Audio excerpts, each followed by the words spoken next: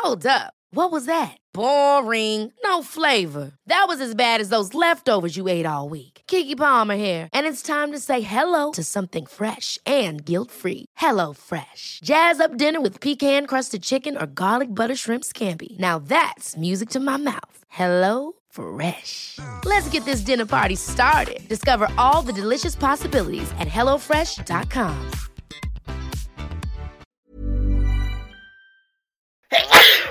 Ih, jorok banget sih lu. Bersin sembarangan. Abisnya cari masker sekarang susah, bro. Walaupun nyari masker sekarang susah, lo tetap harus perhatiin lingkungan sekitar lo, bro. Jangan cuma mentingin diri sendiri. Apalagi sekarang virus corona gampang nyebar loh. Oh sorry, ini jadi pembelajaran buat gua. Lain kali gua bawa sapu tangan deh. Gak cuma itu aja, lo juga harus rajin cuci tangan ya sehabis melakukan aktivitas apapun dari luar. Wah, makasih banget infonya, bro. Mulai sekarang gua akan rajin cuci tangan deh. Layanan informasi kesehatan ini dipersembahkan oleh Hydran Podcast Network. Dengerin podcast di rumah aja. Hydran Podcast Network. Selamat datang di podcast Hydran. Dam cham dolam hubarae, dam cham dolam hubarara, dam cham dolam hubarae, dam cham dolam bada, dam cham dolam hubarae, dam cham dolam hubarara, dam cham dolam hubarae, dam cham dolam bada. Di episode kali ini gue ada kedatangan teman lama gue nih, satu kampus dulu.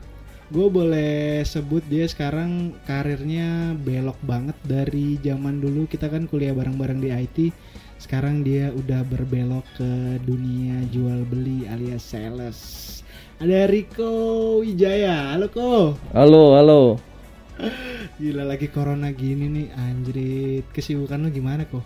Gua sekarang di rumah aja sih sambil meratap karir gua yang cukup menggelikan ya kalau diceritakan ya. Bisa dibilang menggelikan ya. Gini, kita kan awal-awal kuliah nih emang kerja, ngarep ini kan kerja IT gitu. Sementara kita ternyata nggak ada yang tahu kan jalan orang masing-masing kan. Dan dari awal lu kan ngambil kuliah IT, emang tujuan lu emang jadi seorang IT. Gitu. Benar.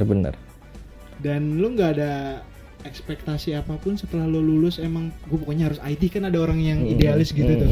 Lo tuh nggak terlalu mementingkan hal-hal yang kayak gitu ya? Ya, awal mulanya dari gua zaman sekolah SMA gua udah suka tuh namanya komputer ya kan. Apa sih komputer itu? Akhirnya katanya kalau lu suka komputer lu ngambil IT. Kebetulan gua dari IPA kan. Oh iya. Iya. Akhirnya gua masuk IT, ya ketemu lu dan lain-lain kan. Gue berpikir IT itu adalah hal yang keren, yang memang keren gitu ya. Tapi pada kenyataannya adalah ya sama aja ya. Kalau lulus fresh graduate gue rasa sama aja lah bayarannya ya. Iya, mau apapun itu ya. Ya gitu. Terus kalau lu dari awal emang IT oke, anggaplah lu sama lah. Gue nih juga dari SMA bukan SMK ya. Terus lu ngambil IT, ada harapan atau sesuatu ya dari orang tua lo, atau pengaruh dari orang tua lo, atau emang gue cuma pengen keren aja makanya ngambil IT? Pengen keren aja sih ya. Iya. Anjing. Iyalah. Ya. Anak ya? IT kan keren gitu, programmer gitu ya, bikin program, bikin aplikasi ya kan. Dan gue suka desain website juga sih. Oh, gitu. Makanya lo ngambil IT. Betul. Dan setelah lulus nih, kan kita lulus sama nih, ya kan, tahun 2014 ya. Betul, 2014. Nah, setelah lulus, emang lu apply kerja pertama tuh lu cari yang IT atau lu yang penting gue kerja dulu deh. Kan di luar sana banyak yang penting gue kerja dulu deh, mau kerja apa juga yang penting kerja. Betul. Dari lu sendiri gimana? Gue pertama kali apply tuh ke IT dong, kan gue jurusan IT kan, ya, pasti gue ke IT ya kan. Gue udah ada diterima di beberapa perusahaan besar sih di IT. Ya. Tapi ketika gue interview, dia bilang kerjanya itu shift. Gantian, kadang pagi, kadang malam gitu kan. Iya. Gue nggak bisa, karena saat itu gue langsung lanjut kuliah S2. Oh, lu langsung lanjut S2, extend tuh langsung? Betul, 2014 Oktober kan gue wisuda tuh kalau nggak salah ya. Di September gue udah masuk kuliah tuh. Wow. Gitu ya, jadi sebelum wisuda gue udah lanjut kuliah S2. Gue akhirnya lamar nih di beberapa perusahaan ya kan. Begitu lamar Ya kebanyakan IT seperti itu. Shifting. Iya, ya kan di Kaskus pun gue pernah gitu kan udah. Tapi ya akhirnya karena gue lagi lanjut kuliah gue nggak bisa. Jadi mindset gue berubah. Gue tinggal sekarang mencari pekerjaan yang bisa nyesuaiin sama jadwal kuliah gue. Oh. At least 8 to 5 ya kan, jam 8 sampai jam 5 gue pulang. Kantoran lah ya. Benar, Sabtu libur. Ya, office hour lah. Finally gue interview di salah satu outsource dan gue ditempatin di salah satu bank asing gitu sebagai marketing, bro. Oh, jadi lu pekerjaan pertama lu tuh marketing. Marketing. Dan marketing itu lu jalanin sambil lo kuliah kan? Iya, sambil gua kuliah S2 ya. Ya. Jadi lu marketing itu yang lu marketingin itu apa sih? Ya, gua kemarin tuh waktu awal karir gua marketing, gua cari orang-orang kaya, bro. Waduh. Iya, jadi gue cari orang yang mau nyimpen dananya, deposito lah ya, kalau di bank ya, karena gue di bank, deposito itu minimal 500 juta. Anjing, minimal. Ya, lu bayangin gue orang Bekasi, ya kan, nggak punya database. Nah iya, database. Nggak punya database, keluarga gue juga dibilang, kalau gue tawarin juga siapa sih mau masuk sama gue? Anak fresh graduate. Mau titipin uang sampai ratusan juta, sampai 500 juta gitu kan. Iya benar. Minimal 500 juta siapa yang mau gitu ya. Tapi gue cuma melangkah dengan iman aja lah. Gue pikir kalau orang lain bisa, gue pun bisa gitu. Iya. Gue suka nih melangkah dengan iman. Betul. Terus lu dengan modal nekat aja gitu, lu terima aja tuh marketing itu, terus lu jalanin. Langkah pertama yang lu lakuin setelah lu hari pertama kerja, lu nggak kebingungan atau lu ya udah gue ikutin senior gue kayak gimana, gue ngikutin mereka atau gimana? Ya awal mula gue masuk kerja gue kaget sih, bro.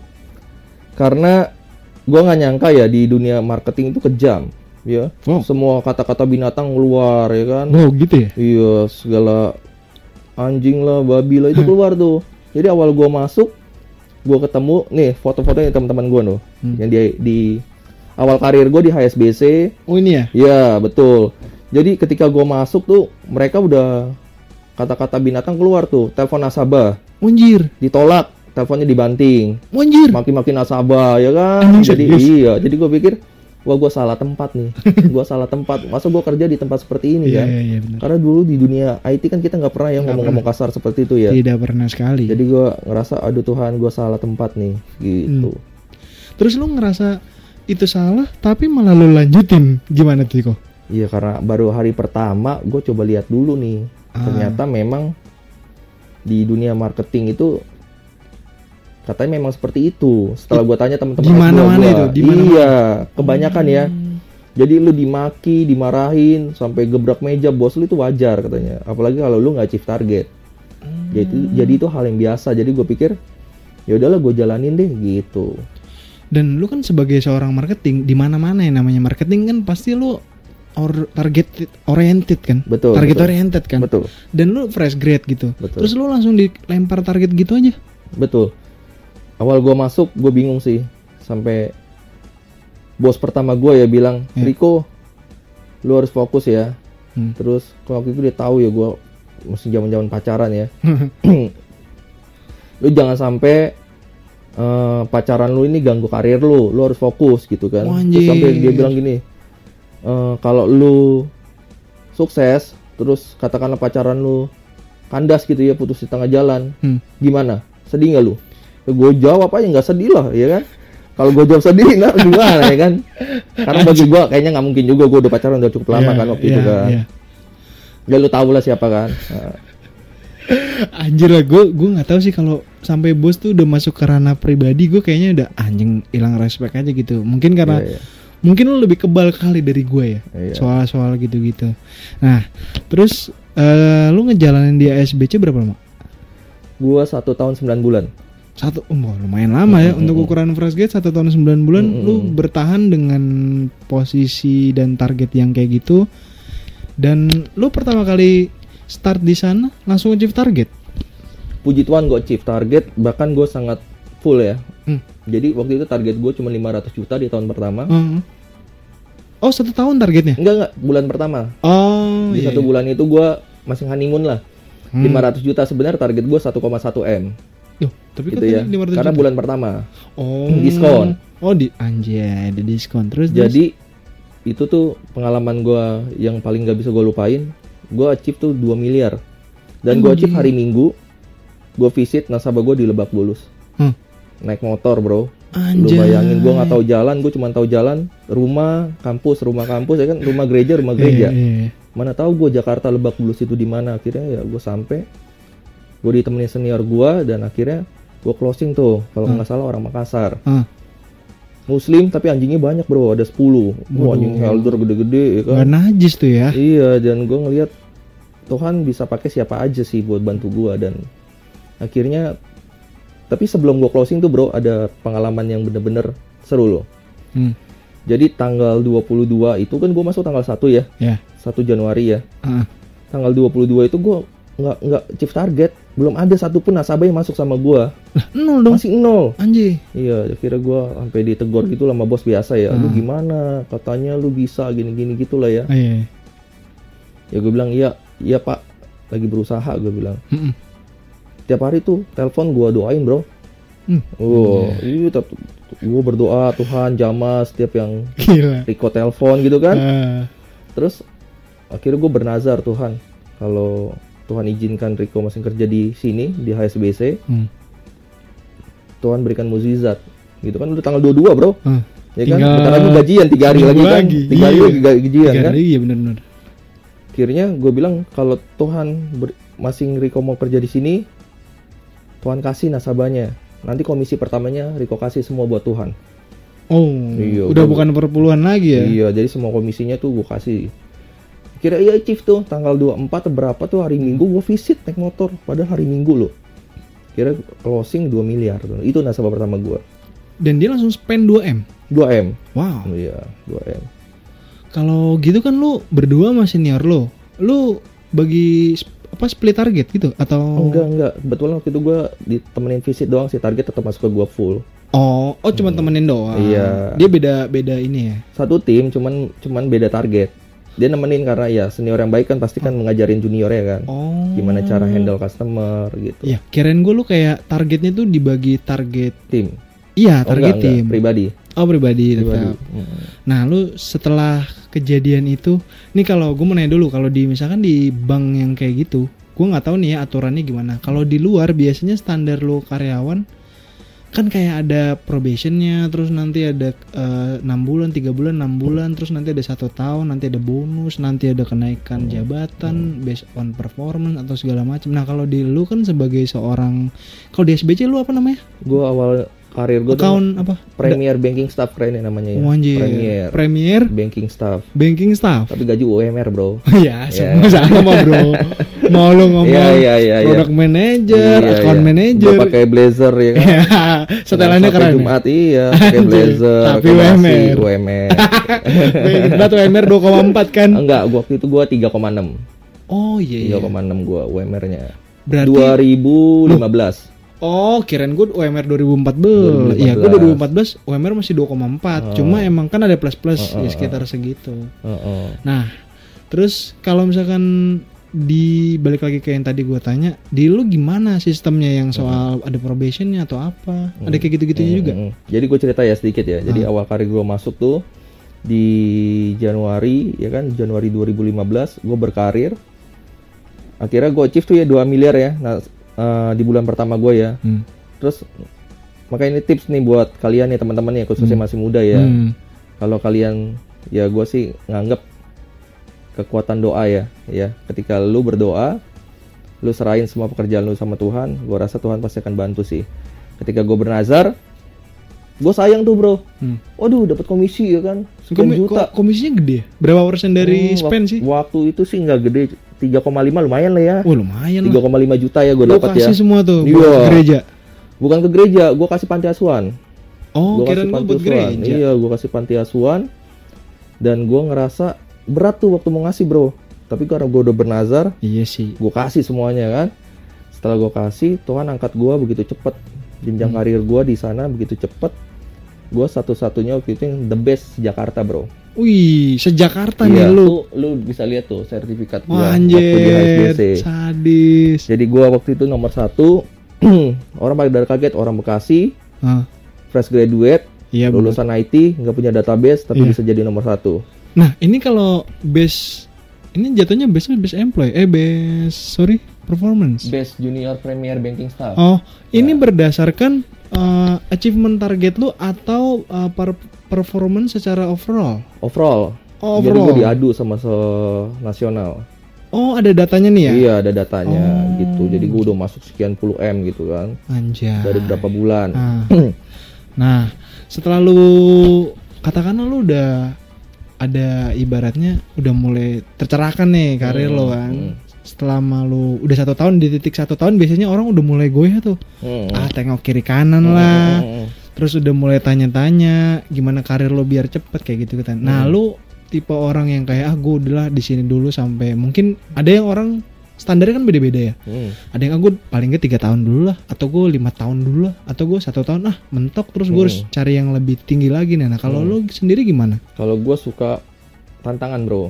Ada opportunity di depan yang bisa kasih offering gue lebih bagus, gue pindah. Oh gitu.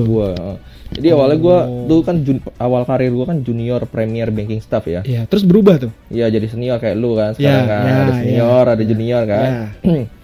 Di junior gue dalam waktu 4 bulan kalau nggak salah gue naik jadi senior. Nah dari senior gue langsung dipromot jadi WMT gitu, program karyawan tetap. Karena kan agak susah ya waktu itu ya. Dari... Oh, kalau yang lu itu belum karyawan tetap tuh sebenarnya? Masih kontrak. Oh, masih 2 tahun gitu ya. Oh iya. Jadi sebelum gue masuk ke proses ke jadi karyawan tetap itu kan gue di training mengenai wealth management ya.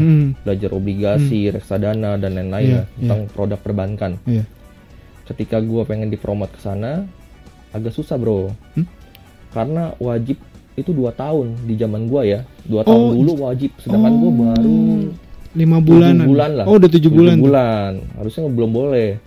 Tapi karena angka gua yang udah tinggi, akhirnya BM itu branch manager lah ya. BM gua dulu. Ya, BM yang lo itu ya. Rekomen ya udah. Akhirnya dibantu, akhirnya bisa tuh. Gua training 2 bulan. Gua menang ya ke Hong Kong tuh bro ya. Ya. Jadi waktu itu itu reward ya? Reward. Jadi gua menang ke Hong Kong sama orang-orang terbaik di Indonesia. Waktu itu ada 10 orang lah ya. Itu tersebar di seluruh Indonesia? Iya, yang paling oke Jakarta, Surabaya lah ya. Oh, itu paling oke ya? Iya. Gitu. Terus gue training selama 2 bulan itu gue belajar produk knowledge produk dari A sampai Z, produk bank. Terus ditempatin tuh di cabang bro. Oh, lu tempatin di cabang? Cabangnya beda nih. Ini nih setelah proses lu udah beres tuh? Iya, masih di ASBC tapi gue promote ya. Yang 2 bulan gue di training di pusat di Menara Mulia waktu itu. Oh iya. Berarti ini setelah 2 bulan ya? Iya, setelah 2 bulan. Lu di cabang? Bulan September kalau nggak salah ya. Jadi gue September, Oktober ya. Itu gue training. Iya. Setelah itu gue ditempatin di cabang pusat bro. Hah? Cabang pusat di mana? World Trade Center WTC di Sudirman. Iya. Depan Sampurna Strategis Square. Gue kaget. Astaga. Ini tempatnya bule bro, jadi banyak nasabah bule datang ke sana. Oh iya tahu. Bahasa Inggris gue belepotan kan. Iya. Kan gue bilang, gue nggak pernah ngomong bahasa Inggris sama bule langsung gitu kan. Terus di kuliah juga ya pas-pasan bahasa Inggris gue. Iya. Gue sampai bilang ke kepala sekolah lah ibaratnya yang megang program si ini yang tadi 2 bulan tadi kan. Iya, MT. Terus, Bu, pindahin saya dong cabang lain ke Mangga 2 ke ya, kan? paling gak yang ada yang kota-kota gitu ya, yang gak ada bulenya lah. Iya, gak ada bulenya. Iya kan? Gue sampai jadi yang dipilih itu 2 orang, Bro. Oh, 2 orang doang. Yang di situ. Iya, gue sama temen gue cewek ada. Kalau dia mah bahasa Inggrisnya jago kan? Iya. Jualannya juga jago, kan? Kalau gue jualan jago tapi bahasa Inggris gue ya gimana kan? Iya. Kira dia bilang, Tuhan udah percayakan Riko, waduh, bawa Tuhan kan? Aduh. Gue bilang, ya udah, oke Bu, Tuhan udah percayakan kamu pasti bisa. Dia bilang gitu kan, ya udahlah. Udah nggak bisa itu berarti tandanya ditolak udah gitu kan? Ya ditolak lah, jadi gue tetap di sana, ya kan? Gitu. Terus hari pertama gue bro, on duty itu kalau di bank itu ada namanya on duty. On duty itu yang jaga di bawah, yang jaga di lobby. Oh. Kan gue pusat ya. Iya. Lobby yang jaga di komputer standby lah kalau ada customer datang mau buka rekening, nanya dan lain-lain kan. Waktu itu senior gue lagi pada di atas. Senior gue ada 1 doang tapi lagi sibuk nih. Customer service datang. Riko, ada yang mau buka rekening. Waduh. So gue tanya, WNA, WNI, WNA. Waduh, gue bilang pusing gue kan. Terus gue bilang, WNA kan banyak situ. Ya mana? Orang mana? Orang Jerman kalau nggak salah. Waduh, gue bilang, hah? Orang Jerman? Gue nggak bisa, gue bilang.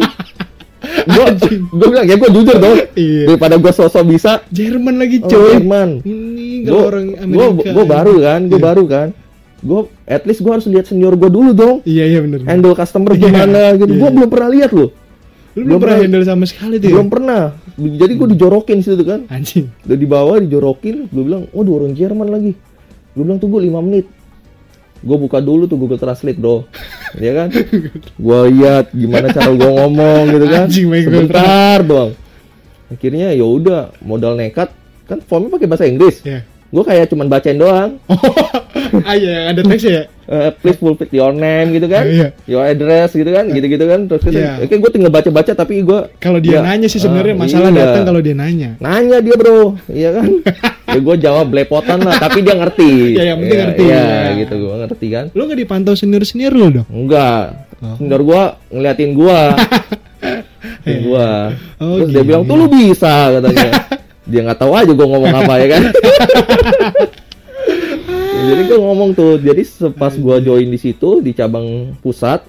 Gue bilang, waduh bahasa Inggris gue belepotan nih, nggak bisa nih gue kalau handle bule, nggak bisa, lu harus bisa kata dia. Harus gitu. Lu kalau di sini harus bisa gitu. Anjay. Gue nggak bisa bahasa Inggris nih, nggak bisa nggak jago gue bahasa Inggrisnya. Enggak, lu harus bisa karena lu di sini. Ya udah jadi rumus wajib. Jadi ya little I can lah ya waktu kemarin ya.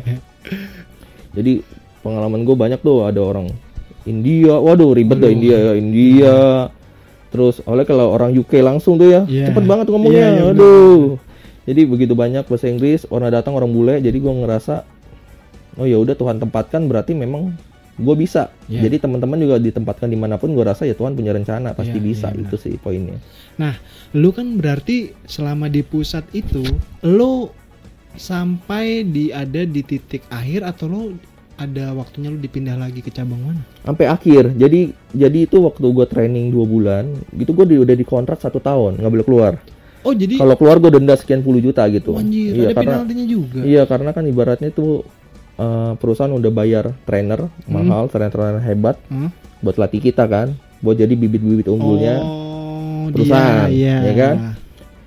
Jadi training 2 bulan, 10 bulan di cabang, gitu ya. Tahun totalnya. Sisanya jadi total 1 tahun. Ya, jadi gue 9 bulan kan tuh jadi premier banking staff, senior banking staff gitu kan. Terus akhirnya gue promote 1 tahun tuh, 2 bulan training, 10 bulan gue di cabang pusat itu.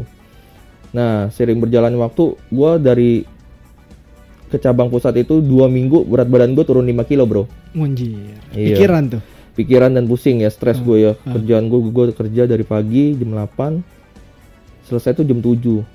Sampai rumah bisa jam 9. Iya cuman jam ya? Jadi waktu karir gue masih awal-awal enak, jam 5 tank gue udah pulang. Oh iya masih santai. Iya, begitu karir gue udah mulai naik, kan gue naik jabatan itu ya, jadi relationship officer dulu ya, PRO lah ya. Iya. Gue naik, kerjaan makin banyak, gaji naik dikit. Hah? Iya. Gaji naik dikit? Iya, jadi kalau teman-teman kalau kerja di suatu perusahaan, kalau nggak pindah, lu naik jabatan, gaji lu pasti naiknya nggak gede, paling gede 20%. Sebenarnya bisa gede kalau lu dibajak coy. Ya makanya itu pesan gue. Jadi terakhir gue ninggalin HSBC tuh gaji gue 5 juta bro. Ya anggaplah dari lu UMR yang 3 jutaan ya naik 5 juta. Iya. Ya rata-rata segitulah. Jadi dari 3.600.000 terus gue naik jadi senior 4.400.000, terus gue naik jadi 5 juta. CRO itu 5 juta karena gue dari perusahaan yang sama. Tapi kan gue ada komisi. Ya ini ngomongin di luar di luar komisi ya betul. Kan? Karena komisi bukan gaji juga. Betul. Kan? Tentu. Kalau marketing mah enak ya, lu gaji sama komisi bisa 2 digit lah totalnya ya kan. Tuh. Nah, terus lu selama 1 tahun 9 bulan itu gimana lu bisa sampai ada pikiran untuk pindah atau kayak kayaknya gua harus ibaratnya nih ngomongin karir, lu udah oke lah, nggak terlalu jelek juga lah, udah oke dan lu udah ditempatin di tempat yang juga kan, maksudnya dan banknya bank internasional pula kayak gitu kan.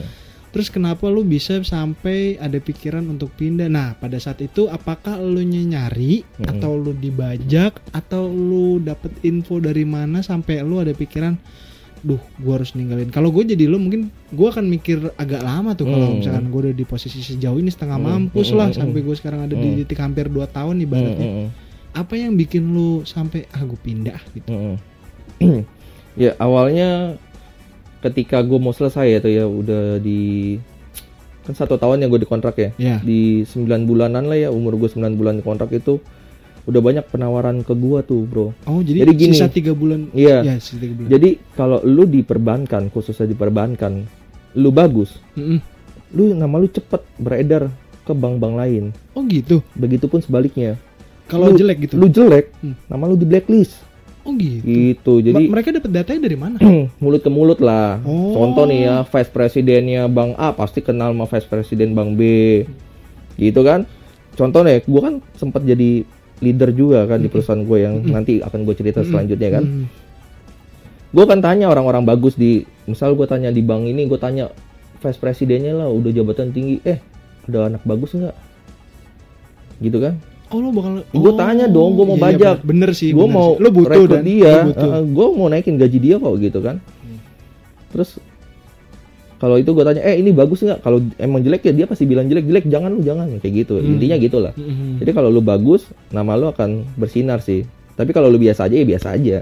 Tapi kalau lu jelek, lu akan di blacklist. Kebetulan waktu itu Tuhan izinkan gue untuk bagus. Iya. Jadi gue waktu itu penawaran banyak, ada dari Bank Standard Charter, DBS, terus charter di situ-situ juga dong. Iya, tapi gue waktu itu di Kelapa Gading ditawarinnya. Oh, cabang. Iya, cabang Kelapa Gading. Sunchart bener di situ juga tuh pusatnya ya kan. Iya. Terus ada di Bank Permata. Iya. Banyak, gue ada deh beberapa penawaran DBS dan lain-lain terus. Dan itu perbankan semua ya? Rata-rata perbankan, dan penawarannya itu naikin gue jabatan gitu, langsung jadi senior RM yang ibaratnya kalau gue harus di ASBC gue 2-3 tahun dulu untuk posisi itu ya. Oh, senior account manager. Senior relationship manager. Oh, SRM. Ya. Gitu. Nah, terus berarti tadi kan ibaratnya lu ada penawaran tuh di 3 bulan terakhir. Berarti lu bener-bener tahan dulu 3 bulan sampai beres dulu gitu. Enggak, gue interview bro, gue interview. Oh, lu tetap interview? Interview, curi-curi waktu ya kan. Izin gitu ngomongnya ya. Visit ya. Oh, visit ya. Ya bener visit dong. Itu. Visit kantor lain buat gue interview. Visit, betul. Visit, ya gue dengerin lah offeringnya, gajinya dan lain-lain. Menarik sih ibaratnya. Apa yang mereka mau kasih ke gue tuh, kalau gue untuk ke posisi itu 2-3 tahun dulu gue di HSBC. Iya benar, cukup kan? lama ya. Cukup lama kan. Tapi akhirnya ketika gue pikir, terus ada penawaran gila bro. Gila nih. Gila. Kenapa bisa lu bilang gila? Gaji gue dinaikin 100% lebih bro. Anjir. 100% lebih di salah satu bank asing tempat gue kerja setelah di HSBC, Commonwealth Bank. Wah. Ya. Jadi kan HSBC itu bank Inggris ya bro ya. Namanya doang Hong Kong kan, tapi dia bank Inggris. Commonwealth itu bank Aussie. Ibaratnya bank terbesarnya di Aussie lah, kayak BCA-nya kita. Australia ya. Iya. Jadi gaji gue naik 100% lebih, tapi target gue naik 700% bro. Buset dah. Oh, iya kan? Hanya 700%. Gue discuss dong sama keluarga. Lu juga pasti discuss dong kalau mau pindah kerja dong. Iya dong. Gue enggak. Oh, enggak ya. Iya. Gue discuss lah. Tanya restu lah ya gimana. Iya, restu. Nyokap bokap gue sih bilang jangan lah, gila gitu kan. Soalnya gue di sana probation bro. 3 bulan gue nggak achieve, gue di-cut. Aduh. Kalau di HSBC kan gue udah tetap. Iya, udah nggak takut udah lagi ya. Fasilitas karyawan tetap dan lain-lain kan. Gue bilang sama orang tua gue bilang, kalau Koko nggak achieve target, berarti Koko harus bisnis. Udah lah, gaji 5 juta mah gampang. Kan gue terakhir dari SBC 5 juta ya. Iya, berarti 100%. Masa gue nggak bisa, zaman kuliah lu tahu kan gue suka bisnis kan. Iya, benar. Masa gue 5 juta nggak bisa dapat gitu kan. Benar. Akhirnya, ya sempet lo gue di bego lu anak gitu. Bokap gue sampai ngomong ke nyokap gue gitu tuh. Bego si Riko udah capek-capek berjuang di situ untuk jadi karyawan tetap. Sekarang lulus malah ditinggalin, ya kan? Demi sesuatu yang tidak pasti. Iya benar, kan nggak pasti. Gue suka bro sesuatu yang tidak pasti dan gue suka tantangan. Finally akhirnya gue ambil tawaran itu. Ngambil tuh akhirnya. Terus bos gue yang di sono di SBC ngamuk. Bukan ngamuk, lu emang ditawarin gaji berapa sih? Gitu kan. Begitu dia denger gue bilang sebut angkanya, buset naik gede banget 100%. Dia bilang, lu udah kayak ini lu pemain bola dibajak dari A ke B, dibilang gitu kan. Ya gue tahu di perusahaan gue nggak bisa bayar gue sebesar itu untuk jabatan gue saat ini. Jadi mau nggak mau dia ngelepas gue dong. Walaupun nggak ada nego-nego tuh. Nego berat hati enggak. Maksudnya lu jangan lah, target lu gila, lu di sana lu yakin bisa. Ntar lu malah keluar gitu. Di sini lu udah nyaman, udah tahu ya kan. Finally gue putuskan gue untuk ambil. Waktu itu jabatan gue asisten manager bro di Commonwealth. Ya di office-nya gue senior assistant manager cabang Kelapa Gading. Gitu. Nah terus lu setelah pindah, maksudnya kan ibaratnya ya lu benar-benar pindah walaupun satu industri lah perbankan kan. Lu pertama kali pindah dengan target yang 700% naik itu gimana anjir rasanya? Aduh, gue sama melangkah dengan iman bro. Dari awal gue berkarir tuh ya. Gila, iman. Yang dulu gue bilang gue orang Bekasi nggak bisa gitu ya, tapi ya Tuhan izinkan ya. Gue pun sama ya, tapi gue di sini makin babak belur gue. Oh, makin babak belur lu? Ya karena di situ gue dikasih, kalau di perbankan itu yang jabatan gue tuh ada namanya portofolio bro. Iya. Jadi kita tuh pegang portofolio. Yang namanya gue anak baru, gue dikasih portofolio sampah dong. Portofolio itu maksudnya yang nasabah, data-data nasabah cabang situ, suruh gua maintenance. Oh, dikasihnya yang sampah. Iya dong, kan di situ banyak RM lama. Oh, yang mungkin nggak seneng atau apa ya? Bukan, jadi memang gua itu masuk bukan menggantikan RM yang resign, tapi nambah RM, ngerti nggak? Oh, kalau gua gantiin yang resign kan enak. Iya, kalau replacement enak. Gua tinggal pegang nasabah yang resign. Iya, yang itu. Akhirnya dicomot-comot lah. Dari RM lain, lu sini tarik 20M misalnya, kasih nih ke Riko, pasti kan dipilih nasabah-nasabah yang jelek, yang nggak bisa dipegang kan, yang dia nggak bisa touch kan, yang galak lah, yang apa. Tapi kan butuh proses. Target gue udah jalan bro. Iya bener. Bulan pertama gue babak belur. Amsyong. Tapi gue ada masuk tuh waktu 11M bro, nasabah gede gue. Masuk ke reksadana. Satu nasabah. Di plus tangan gue kan. Gila. Gue sih paling gak suka ya di sanjung-sanjung gitu ya. Karena gue tahu ujung-ujungnya pasti gue dibanting. Iya kan? Iya benar. Dan bener gitu ya. Kalau di bank itu lu wajib namanya jual insurance bro. Oh itu wajib ya? Iya, jadi gue rasa ini emang untungnya di situ. Gue banker atau agent asuransi sih ya. Sekalipun gue sekarang agent kan. Iya. Jadi gue banker apa agent asuransi. Jadi waktu itu gue nggak perform asuransi ya, nama gue dibanting lagi bro. Tadinya diangkat, anak baru nih, hebat nih ya kan. Terus gue puji Tuhan banget, ada salah satu senior RM tuh cewek cuti melahirkan 3 bulan. Wah main banget tuh. Kayaknya itu anugerah banget tuh buat gue. Itu lari ke lo semua dong? 80%. Oh, 20% lagi dibagi-bagi. Teman-teman gue juga mau kan. Iya.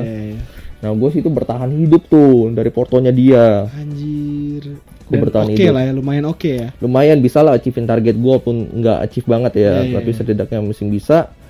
Gue sebentar tuh bro. Gue sebentar, cuman 4 bulan gue di Commonwealth. Oh lu cuma 4 bulan ya? Cuma 4 bulan. Jadi begitu dia udah masuk, gue udah ancang-ancang, wah portonya diambil lagi kan. Lu bakal terus gue dapet tawaran bro. Wah gila berarti. Tawaran. Tapi lu bener sebenarnya probation lu udah lewat kan? Udah lulus gue. Untungnya udah dikasih surat. Surat lulus.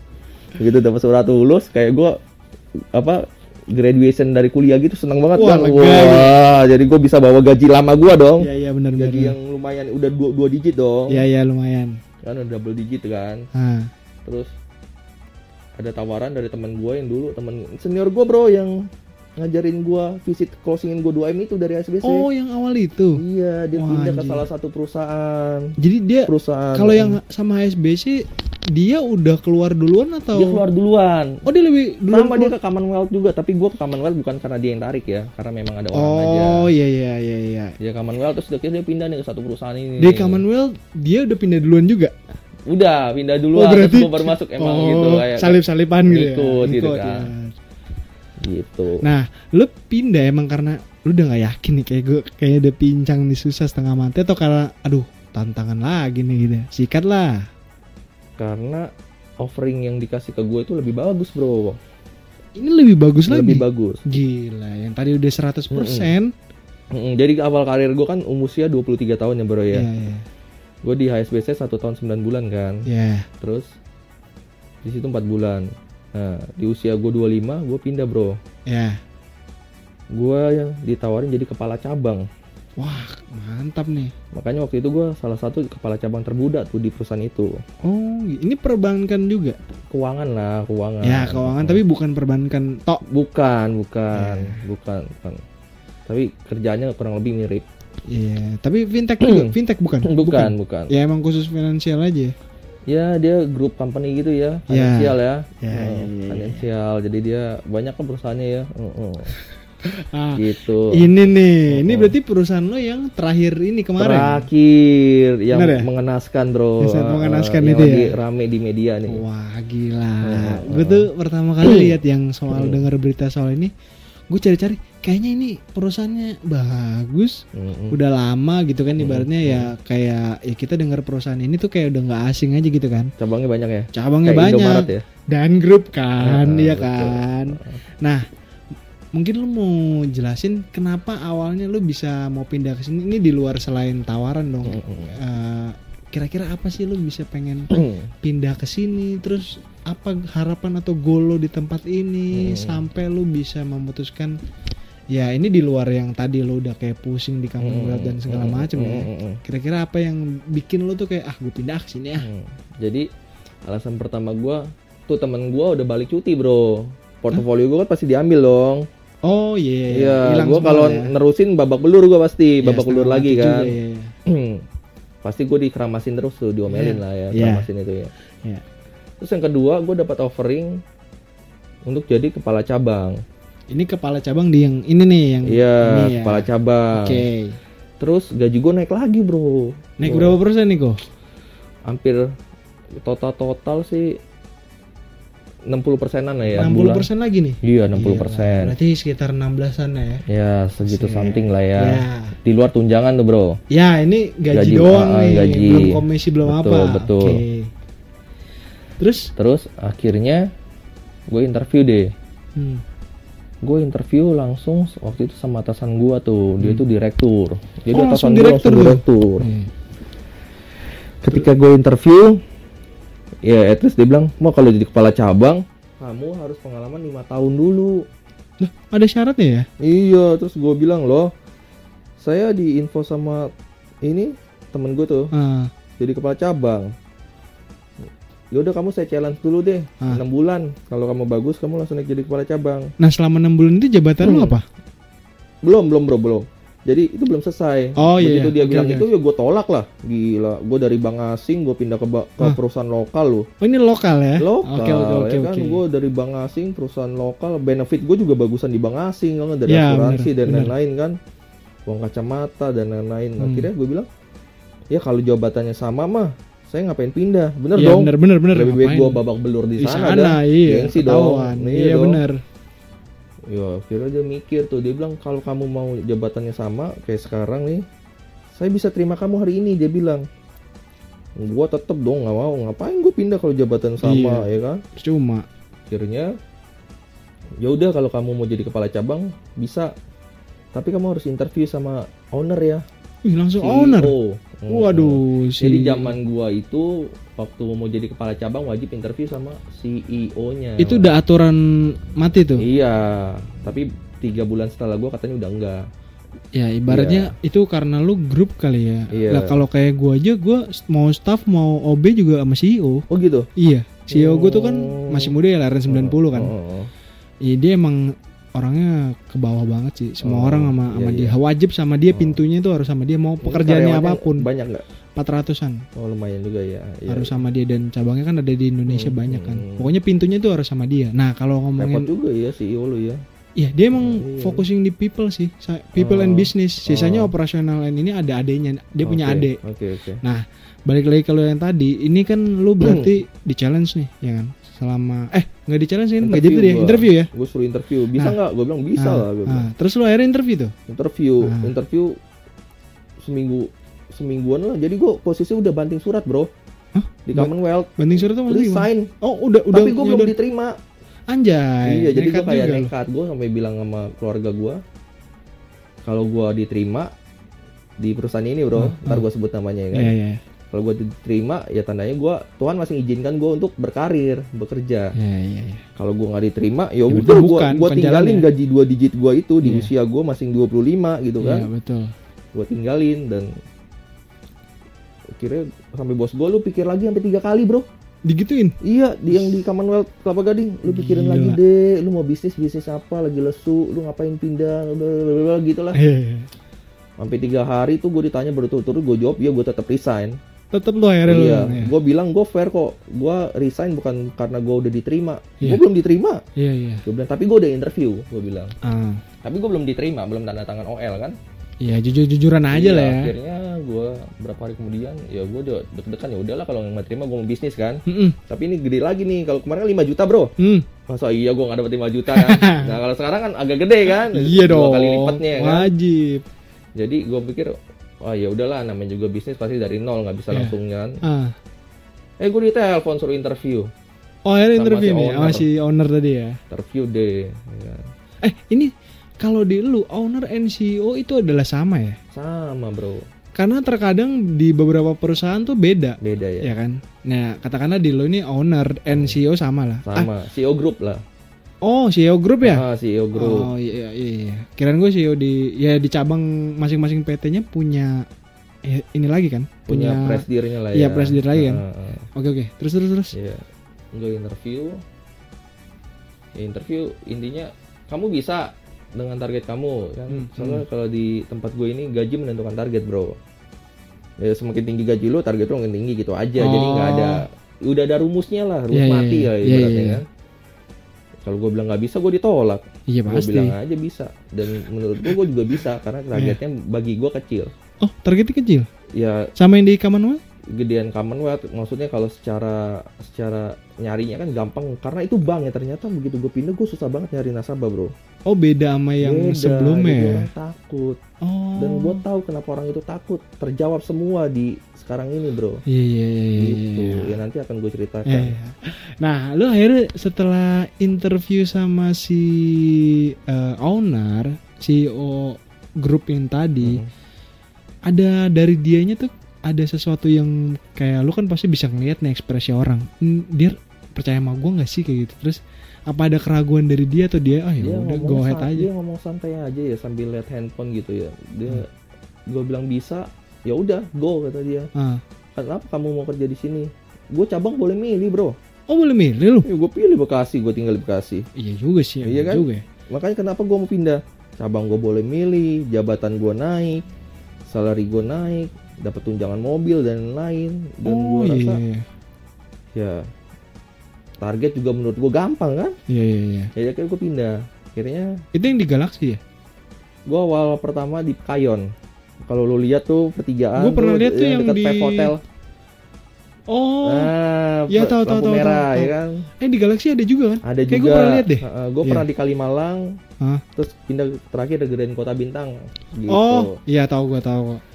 Nah, terus berarti ibaratnya itu hitungannya cabangnya pindah ya? Pindah cabang ya? Enggak sih. Sebenarnya waktu itu ada kepala cabangnya yang isi gitu. Akhirnya gue pindah Kalimalang. Oh. Gitu sih. Nah, lu setelah total dari awal lu kerja sampai ini terakhir lu berapa lama ya? Hampir 3 tahun ya. tahun. Harusnya Mei ini gue 3 tahun. Oh, Mei ini 3 tahun ya harusnya? Iya.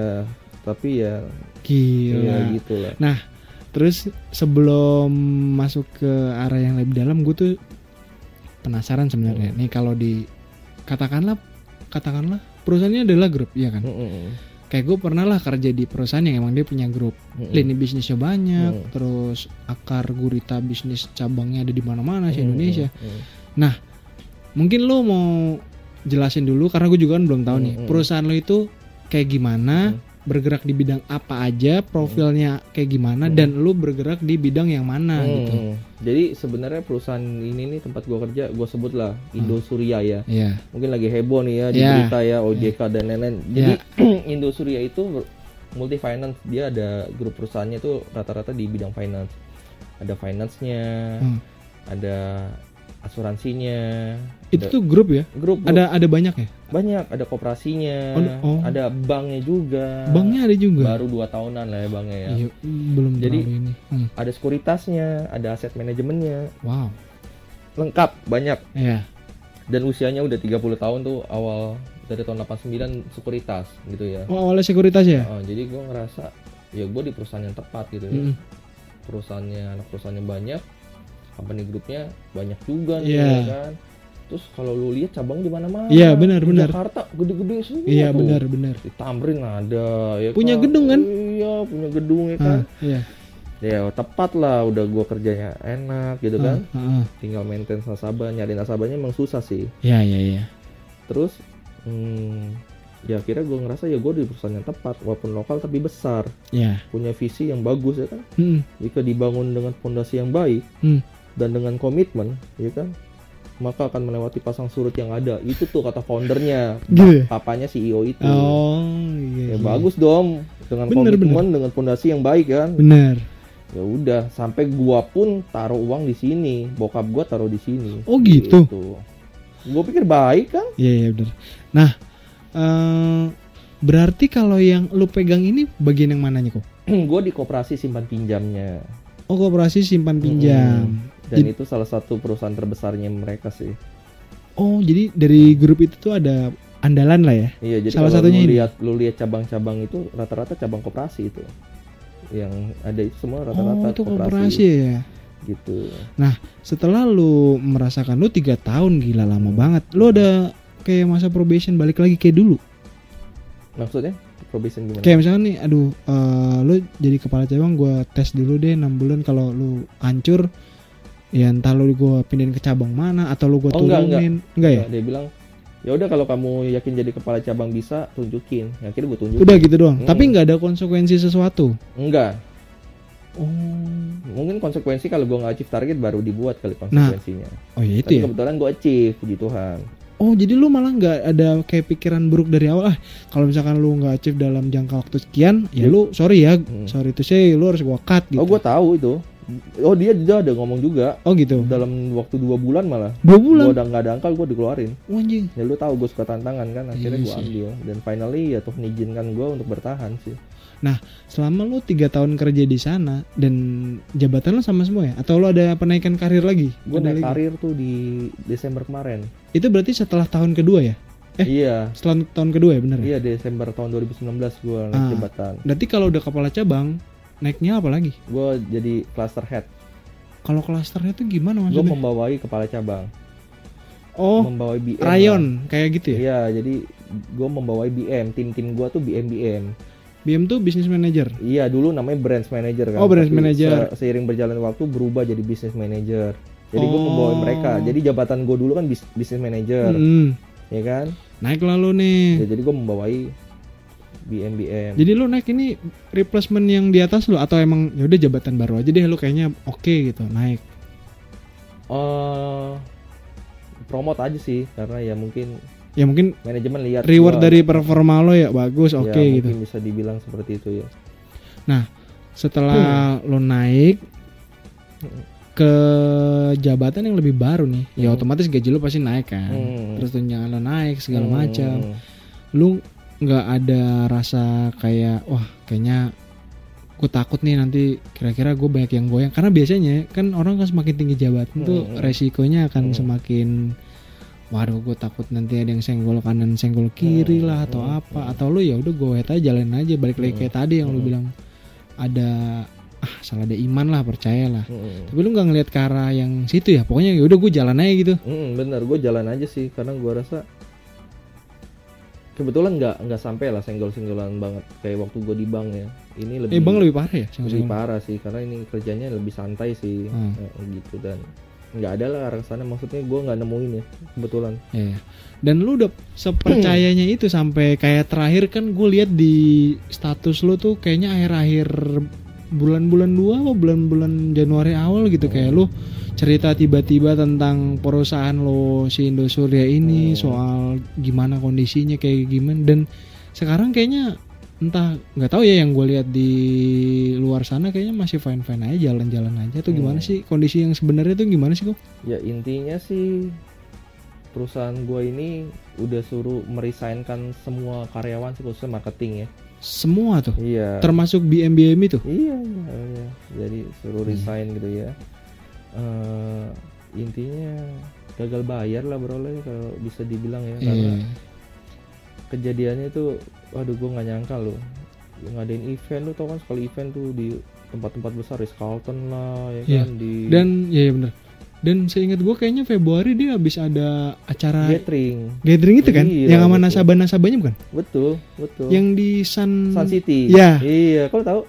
Gue sekilas, cuma abis itu gue lihat lo kayak, loh, kok ini kok apa ngelihat status kayak gini-gini terus apa bener ini? Apa beda grup ya? Apa gue nggak tahu kan? Gue kan nggak tahu grupnya apa, yang lo pegang apa gitu kan? Betul. Nah itu gimana kronologi awalnya anjir? Dan lo nyadarnya kapan? Gue nyadarnya di awal Februari tuh. Jadi ada nasabah gue, nasabah gue mau tarik uangnya sekian belas M ya, nggak bisa. Wah di situ gue udah mulai. Dia panik. Emang nasabah lama ya? Nasabah gue lama. Dia nasabah deket gue di HSBC dulu ya kan. Oh gitu. Ya, jadi memang rata-rata kita narik nasabah kita yang nasabah lama kita. Iya, yang udah deket lah ya. Dong. Iya. Nggak bisa tarik tuh tanggal 10 tuh 10 Februari. Wah di situ udah mulai. Itu kan acaranya Februari doang yang di Februari juga iya kan? Tanggal 15 malah. Makanya gue sempat bilang sama orang eventnya, lu aneh-aneh aja lu udah keadaan gini masih bikin acara. Nanti nasabah berdiri di meja lu teriak-teriak gimana? Iya mampus juga. Bingung juga dia kan, serba salah. Iya. Nggak diadain acaranya salah, diadain juga takut. Iya kan? serem ya. Sampai ada gosip nasabah ada yang bawa pistol lo bro. Anjing ngeri banget nih. Gue bilang, waduh gue gak ikut-ikutan deh gue bilang. Ngeri. Terus? Ya akhirnya udah panjang dah bro, gagal bayar terus. Itu dari Februari dia udah cerita tuh, aduh kok gak bisa ditarik gitu. Dia bilang kok gak ketransfer uangnya, biasanya kan lancar ya. Oh biasanya lancar? Iya kan. Terus ya udahlah saya ceritanya cukup panjang kayak drama Korea bro. Waduh, gue suka nih. Ada cinta-cintanya nggak? Iya, mungkin ada ya. Iya. Jadi ya owner ngomong kita baik-baik aja, aman-aman aja. Itu gitu dia ya. ngomong Januari ngomong bro, ke semua karyawannya. Iya marketing di Senayan City waktu itu ya, gue diundang di Ming. Yang ngomong ya gue bersyukur lah gitu ya. Yang ngomong langsung owner dan direksi gitu ya. Iya. Kita aman aja, nggak ada keterkaitan dengan Jiwasraya. Beni Cokro dan lain-lain dia bilang gitu kan, kita aman gitu ya. Ya gue bersyukur lah ya udahlah gue bersyukur, dan bahkan gue masih nambah nasabah tuh, nambah uang kan, masukin dana kan. Karena yang ngomong owner langsung, gue pikir kayak mimpi bro. 10 Februari itu bener-bener nggak bisa keluar, dan beruntun yang kecil-kecil juga nggak bisa keluar tuh. Begitu tanggal 11, 12 bahkan bunga pun madet, dan sampai sekarang udah nggak bisa keluar. Anjir. Terus semua karyawannya gajinya telat tuh di bulan Maret. Anjir, udah mulai telat tuh. Gajinya tanggal 31 bro. Biasanya tanggal 25 ya? Anjir. Setelah gajian, sorenya dikeluarin surat, kita suruh resign semuanya. Anjir. Semuanya. Jadi yang dipakai beberapa orang doang lah buat jadi yang handle di office gitu. Aduh. Itu berarti ada lumayan banyak yang harus disuruh resign ya? Wah banyak, 600 atau 700. Dan itu yang khusus di perusahaan koperasi simpan pinjam itu ya? Kalau yang lain nggak ini? Harusnya kena juga sih. Harusnya. Gua ada telepon beberapa perusahaan. Kena juga? Iya gitu. Nah berarti lu kalau udah keluar tuh surat kayak gitu, lu pasti kayak penasaran dong, anjing bener ini kayak gini. Terus lo coba cari tahu ke owner atau ke atasan lo lagi atau apa? Ya intinya mereka juga nggak bisa ngomong gitu. Atasan gue juga katanya nggak tahu apa-apa gitu, entah benar atau enggak ya. Tapi atasan lo disuruh resign juga? Dengar-dengar sih dia masih dipekerjakan ya bro. Oh masih? Oh katanya, tapi gua tanya di grup diem aja sih. Kesukaan yang gini nih. Ya gue udah nggak mau ngejudge lah, terserah lah. Kalau emang dia pilihan mungkin masih butuh salary kali atau gimana, gue nggak ngerti lah. Dan itu nggak bisa tuh kayak maksudnya dari lo atau anak-anak yang seletingan lo tuh kayak minta penjelasan aja sebenarnya gimana sih, separah di grup apa itu udah sih? Membisu bro. Oh udah nggak ada. Sampai dimaki-maki sama anak-anak juga diam aja udah. Anjir seriusan? Iya dimaki-maki, jadi udah kayak bukan atasan bawahan lagi lah, udah kayak. Ya udah kayak nggak kenal aja gitu. Iya, soalnya kita karyawan banyak yang nyangkut duitnya bro, family kita banyak yang nyangkut. Maksudnya gimana? Gue juga simpen dana bokap gue nabung sini sekian ratus juta. Nggak gitu bisa kan. ditarik. Nggak bisa ditarik bro, lu bayangin bokap gue merenung, lu kasihan kan? Anjir. Ya tapi gimana? Kejadian seperti ini ya kan? Bahkan Susah juga uang sih. gua pun waktu itu sempat nyangkut bro. Nyangkut? Buat nikah loh. Anjing, Sekian ratus juta. anjing nyangkut juga. Nyangkut, gua udah mohon minta dikeluarin. Udah jatuh tempo. Nggak dikeluarin. Alasannya? Nggak ada alasan. Jadi gue minta tulis memo, tanda tangan, dicoret. Nggak ada alasan. Nanti Anjing. kalau dananya udah ada baru transfer gitu. Aduh, udah hopeless lah. Maksud gue duit sekian ratus M bahkan triliunan, maksud duit gue cuma sekian ratus juta nggak bisa keluar. Karyawan lagi kan? Iya, karyawan lagi ya, paling enggak Katanya ya minimal diprioritasin karyawan. lah, apalah. Dan sekarang kan gue masih baca kayaknya di luar masih ada kontroversi lah atau apalah, dan gue yakin masih jalan juga kan sebenarnya. Nah, lu nggak, maksudnya dari lu nggak mencoba kayak anjing ini sebenarnya perlu dibawa ke jalur hukum atau itu biarin aja. Udah banyak bro, jadi tuntutan hukum tuh udah banyak, PKPU lah, perdata, pidana, udah banyak banget. Nasabah Indosuria tuh nasabah high class semua bro. Iya pasti lah ya, nggak mungkin yang ini ya. Dan mereka tuh kenalannya tuh udah orang-orang bareskrim, direktur dan Anjing. lain-lain. Iya, bukan kaleng-kaleng ya. Gue dengar juga salah satu istri media lu, kena lu. Iya. Direktur media lu. Waduh. Wah. Ngeri sih kalau gitu Depannya ya. T atau K lupa gua itu. Iya, ntar heboh lagi, mungkin heboh ntar lagi. Coba Jadi, nanti ya. Jadi istrinya naro katanya, dengar-dengar. Naruhnya dan nggak dikit ya. Iya pasti banyak lah. Terus lu maksudnya ya udah sekarang tinggal tunggu pasrah aja gimana? Gitu. Ya ngikutin proses jalur hukum lah, dan gue udah pasrah, duit nggak akan balik 100% sih. Iya sih. Uang lu ada berapa sih sekarang nih secara keseluruhan keluarga lo yang lu taruh di sana? Eman lah ya. 1 eman. Nggak gede sih, tapi bagi gue gede banget kalau dibanding Anjing, nasabah 1 mah ya. eman. Iya kalau dibanding nasabah iya. iya. Tapi bagi keluarga gue uang segitu besar bro. 1 M gila. Di sana nyangkut nggak bisa keluar Bisa sedikit pun. Iya, gue terima gaji, terima komisi juga paling baru berapa sih? Iya, Malah rugi gue kalau dihitung-hitung bro. Iya Gue juga. kerja 3 tahun paling baru dapat berapa? Paling 400 juta apa berapa? Iya. Belum untuk yang ecek-ecek. Nggak namanya. sampai se-M lah maksud gue. Lah gue malah rugi di sini kayak kerja bakti. Jadi minus ya. Jadi minus. Minus Iya. 600. Anjir.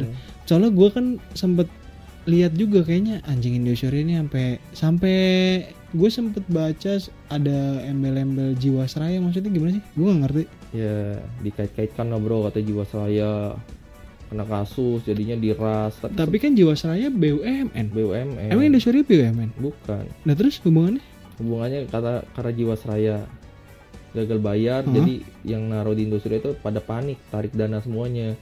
Tapi menurut gua sebenarnya bukan masalah panik ya. Toh di Indosuria pun kalau belum jatuh tempo nggak bisa diambil. Oh ada temponya. Jadi memang dulu ya? mereka itu yang ngambil yang emang udah jatuh tempo. Ya emang Jadi, udah waktunya. Jadi sebenarnya menurut gua ya itu ya real aja kalau emang lu ada duitnya dan ngolahnya bener ya. Menurut gua ya standby dong. Iya benar. Kecuali dia tarik belum jatuh tempo. Oh. Itu ya dihubung-hubungkan aja lah menurut gua pribadi ya, karena gua lihat tuh sekarang bunga nasabah pun nggak terbayar. Jadi mau ngomong apa, bunga pun nggak terbayar. Jadi bunga aja sebenarnya mereka udah nggak kuat bayar. Udah nggak dibayar. Udah nggak dibayar. Anjir. Gitu. Bahkan sampai skema cicilan itu sampai dicicil 15 tahun loh terakhir yang gue denger. Dicicil 15 tahun Tanpa bunga. Anjrit. Kasian nggak lo kalau nenek-nenek umur 70 15 tahun masih ada nggak tuh umurnya? Iya juga sih anjir, jadi 85. Iya. Anjir. Terus kayak tadi kan lu sempat cerita tuh di off the record kayak ada nasabah lu sering curhat. Apa yang terparah apa kok? Ada nasabah ya, bukan nasabah gua nih. Telepon gua nangis-nangis. Ini nasabah klien lo, Gua nggak ngerti temen lo, deh. tim lo? Iya, bukan tim gua juga, gua nggak ngerti marketing mana, teman nasabah Indosuria. Ya, singkat cerita dia bilang dia itu baru divorce ya. Cerai. Iya, cerai ya. Terus harta gono gininya dia perjuangin banget tuh di pengadilan, dapatlah. Menang lah dia. Menang kali ya, gua nggak tahu. Dapatlah 10 M bro. Nah 10 M November dia buat beli rumah sama biaya hidup sama anak-anaknya. November dia taruh 3 bulan. November dia taruh. Iya, Yang kemarin banget ini, baru kemarin banget. Iya semuanya. Semuanya itu. Terus Februari udah kasus kan, nyangkut sampai sekarang. Habis itu nggak bisa narik dia. Iya. Anjing. Kasian banget gue bilang, makanya ini udah banyak makan korban sih gitu. Banyak banget makan korban, dan gue ngerasa harusnya owner punya hati ya gitu ya. Kalau memang dia niatnya baik, keluarlah, berbicaralah, jangan pakai pengacara lah. ngomong lah. Kalau dia ngomong gue rasa nasabah pun akan mengerti gitu. Tapi kalau dia kondisi sebenarnya. Iya, tapi kalau dia ya kayak gini masih nggak mau tampil, cuman pakai lawyer dan lain-lain, gue rasa nasabah pun akan berpikiran semakin negatif sama dia. Tapi dia malah bikin website kreditor Indosuri ya, buat melayani kreditor itu beda usaha lagi ya. Aduh, gue nggak ngerti itu, kayaknya dari pengadilan kali ya bro ya, PKPU gitu, gue nggak ngikutin juga tuh. Terlalu panjang ya. Jadi. Dan sekarang lu kerja di mana? Gue sekarang di salah satu bisnis asuransi sih, gitu. Megangnya sama juga tuh jabatannya? Enggak lah, gue kalau di sini. Ini turun? Bukan masalah turun sih, di sini justru gue kebetulan gue langsung di hijack sama orang nomor 1 agent se-Asia bro. Waduh, Asia anjir, Tenggara. sadis. Jadi income-nya dia itu udah 4M per bulan. Anjing. Ya. Income-nya dia? Iya, 4M per bulan. Jadi gue ngerasa ketika gue dibajak sama orang hebat, ya harapan gue kehebatan dia ada nempel di gue nantinya. Yang penting gue fokus. Prinsipnya sama seperti dulu. Kalau dia bisa, gue pun bisa gitu ya. Yang penting Tuhan berkenan. Gue jalanin gitu. Gue di salah satu bisnis. Ya, gue di Allianz ya sekarang. Oh ya, asuransi kantor gue Allianz. Ya kan? Lo kantor lo Allianz keren dong. Iya, jadi gue di Allianz dan kebetulan gue di hijack sama orang, mungkin kalau yang denger ini ya orang asuransi dia tahu loh, Denny Utama. Oh, dia di sana jabatannya udah head of agent gitu ya? Oh, bukan head lagi dia tuh salah satu yang punya agensi. Dulu dia owner. Enggak, kalau dibilang owner enggak. Bahkan gue rasa CEO-nya Allianz pun kalah ya penghasilan sama dia ya. Anjir. Iya, dia agensi terbesar se-Asia Tenggara. Ya, dia ujung tombak lah ibaratnya ya. Iya, dan salah dia satu ujung tombak. Yang nguasain Allianz tuh 54% atau 57% timnya dia bro. Anjir. Di Indonesia. Anjir, mantap lah berarti. Terus kalau temen lo yang ngajak lo di Indosuri gimana? Dengar dia masih diperpanjang di Indosuri ya. Wah, gue bilang masih ngarep gaji kali ya bro. Gue no komen lah, mungkin dia ada kebutuhan. Ya mungkin sebenarnya kalau lu nggak di hijack, lu juga mau nggak mau ya? Atau lu keluar? Gue kalau di hijack sih gue keluar ya, gila sih. Nggak, kalau misalkan nggak di hijack, katakanlah, aduh belum ada penawaran offering dari luar, lu di Indosuri udah ngendep aja gitu, biarin atau? Oh nggak, di Indosuri kan memang udah disuruh resign dari Maret kan? Oh gitu. Semuanya. Semua tuh? Iya. Akhirnya yang lo tahu ada berapa orang yang resign? Dan udah nggak terima gaji di bulan April itu. Udah nggak terima gaji? Maret itu udah terakhir. Jadi kalaupun lo kerja nggak digaji gitu? Iya, udah nggak ada. Anjing, marah juga. Gitu. Oke, lo udah 1 jam kok. Gila, thank you banget nih, nggak kerasa ya. Mudah-mudahan masalah itu tetap gampang kelar lah sekarang ya. Terus dari lo terakhir lah, lo ada harapan apa buat itu? Apa yang mau lo ucapin buat orang-orang yang di sana, kira-kira yang, atau orang-orang yang di luar ya, minimal yang orang-orang di luar yang mau masuk industri atau dunia financing kayak lo gini. Kalau saran gua ya buat teman-teman yang anak muda nih, khususnya fresh graduate kerja gitu ya, lu lakukan apapun itu sepenuh hati sih. Nggak harus lah lu dari jurusan apa, terus lu nyangsang kemana, nggak ngaruh. Yang penting lu do the best. Gue yakin Tuhan pasti akan atur lu lebih lagi. Kalau lu suka marketing, gue rasa marketing adalah jalur cepet sih. Ya, jadi gue bukannya menjelekkan bagian lain ya, tapi memang yang gue lihat gitu ya. Back office sama marketing kalau head to head, marketing jalur lebih cepat gitu ya. Terus kalau lu kerja di suatu perusahaan, bukan jaminan deh kalau perusahaan itu grup lah ya. Besar, punya cabang banyak. Kayak contohnya gue. 30 tahun bro umurnya, perusahaannya ya, cabangnya di mana-mana, gedungnya di mana-mana, sekarang gagal bayar dan bener-bener namanya jelek kan sekarang gitu kan. Jadi bukan jaminan. Yang paling terpenting adalah lu harus lidikin ownernya sih bro. Ya, jadi sebelum lu join, lu kalau bisa lu googling dulu deh tentang owner, atau lu cari tahu deh tentang histori semuanya lah ya. Iya, karena gue baru tahu ownernya itu ternyata hidupnya mewah banget bro. Ketika kejadian ini ya beli kapal pesiar lah, apalah gue nggak ngerti. Anjir. Ya, jangan sampai itu pakai uang nasabah, kelewatan sih. Oh iya, benar juga. Iya, jadi menurut gue itu paling penting ya, jangan sampai deh. Ini jadiin pembelajaran apa ya, kunung gue sharing biarlah teman-teman lebih cernih lagi lah. Jadi perusahaan besar, grupnya banyak, kalau dikelola dengan tidak baik pasti akan hancur sih. Itu aja sih pesan gue. Mantap. Thank you banget Rico. Thank you banget juga yang udah dengerin. Yang mau follow Rico, cek di Instagramnya @ricowijaya. Bener ya? Oke. Thank you semuanya. Gua pamit undur suara. Bye bye.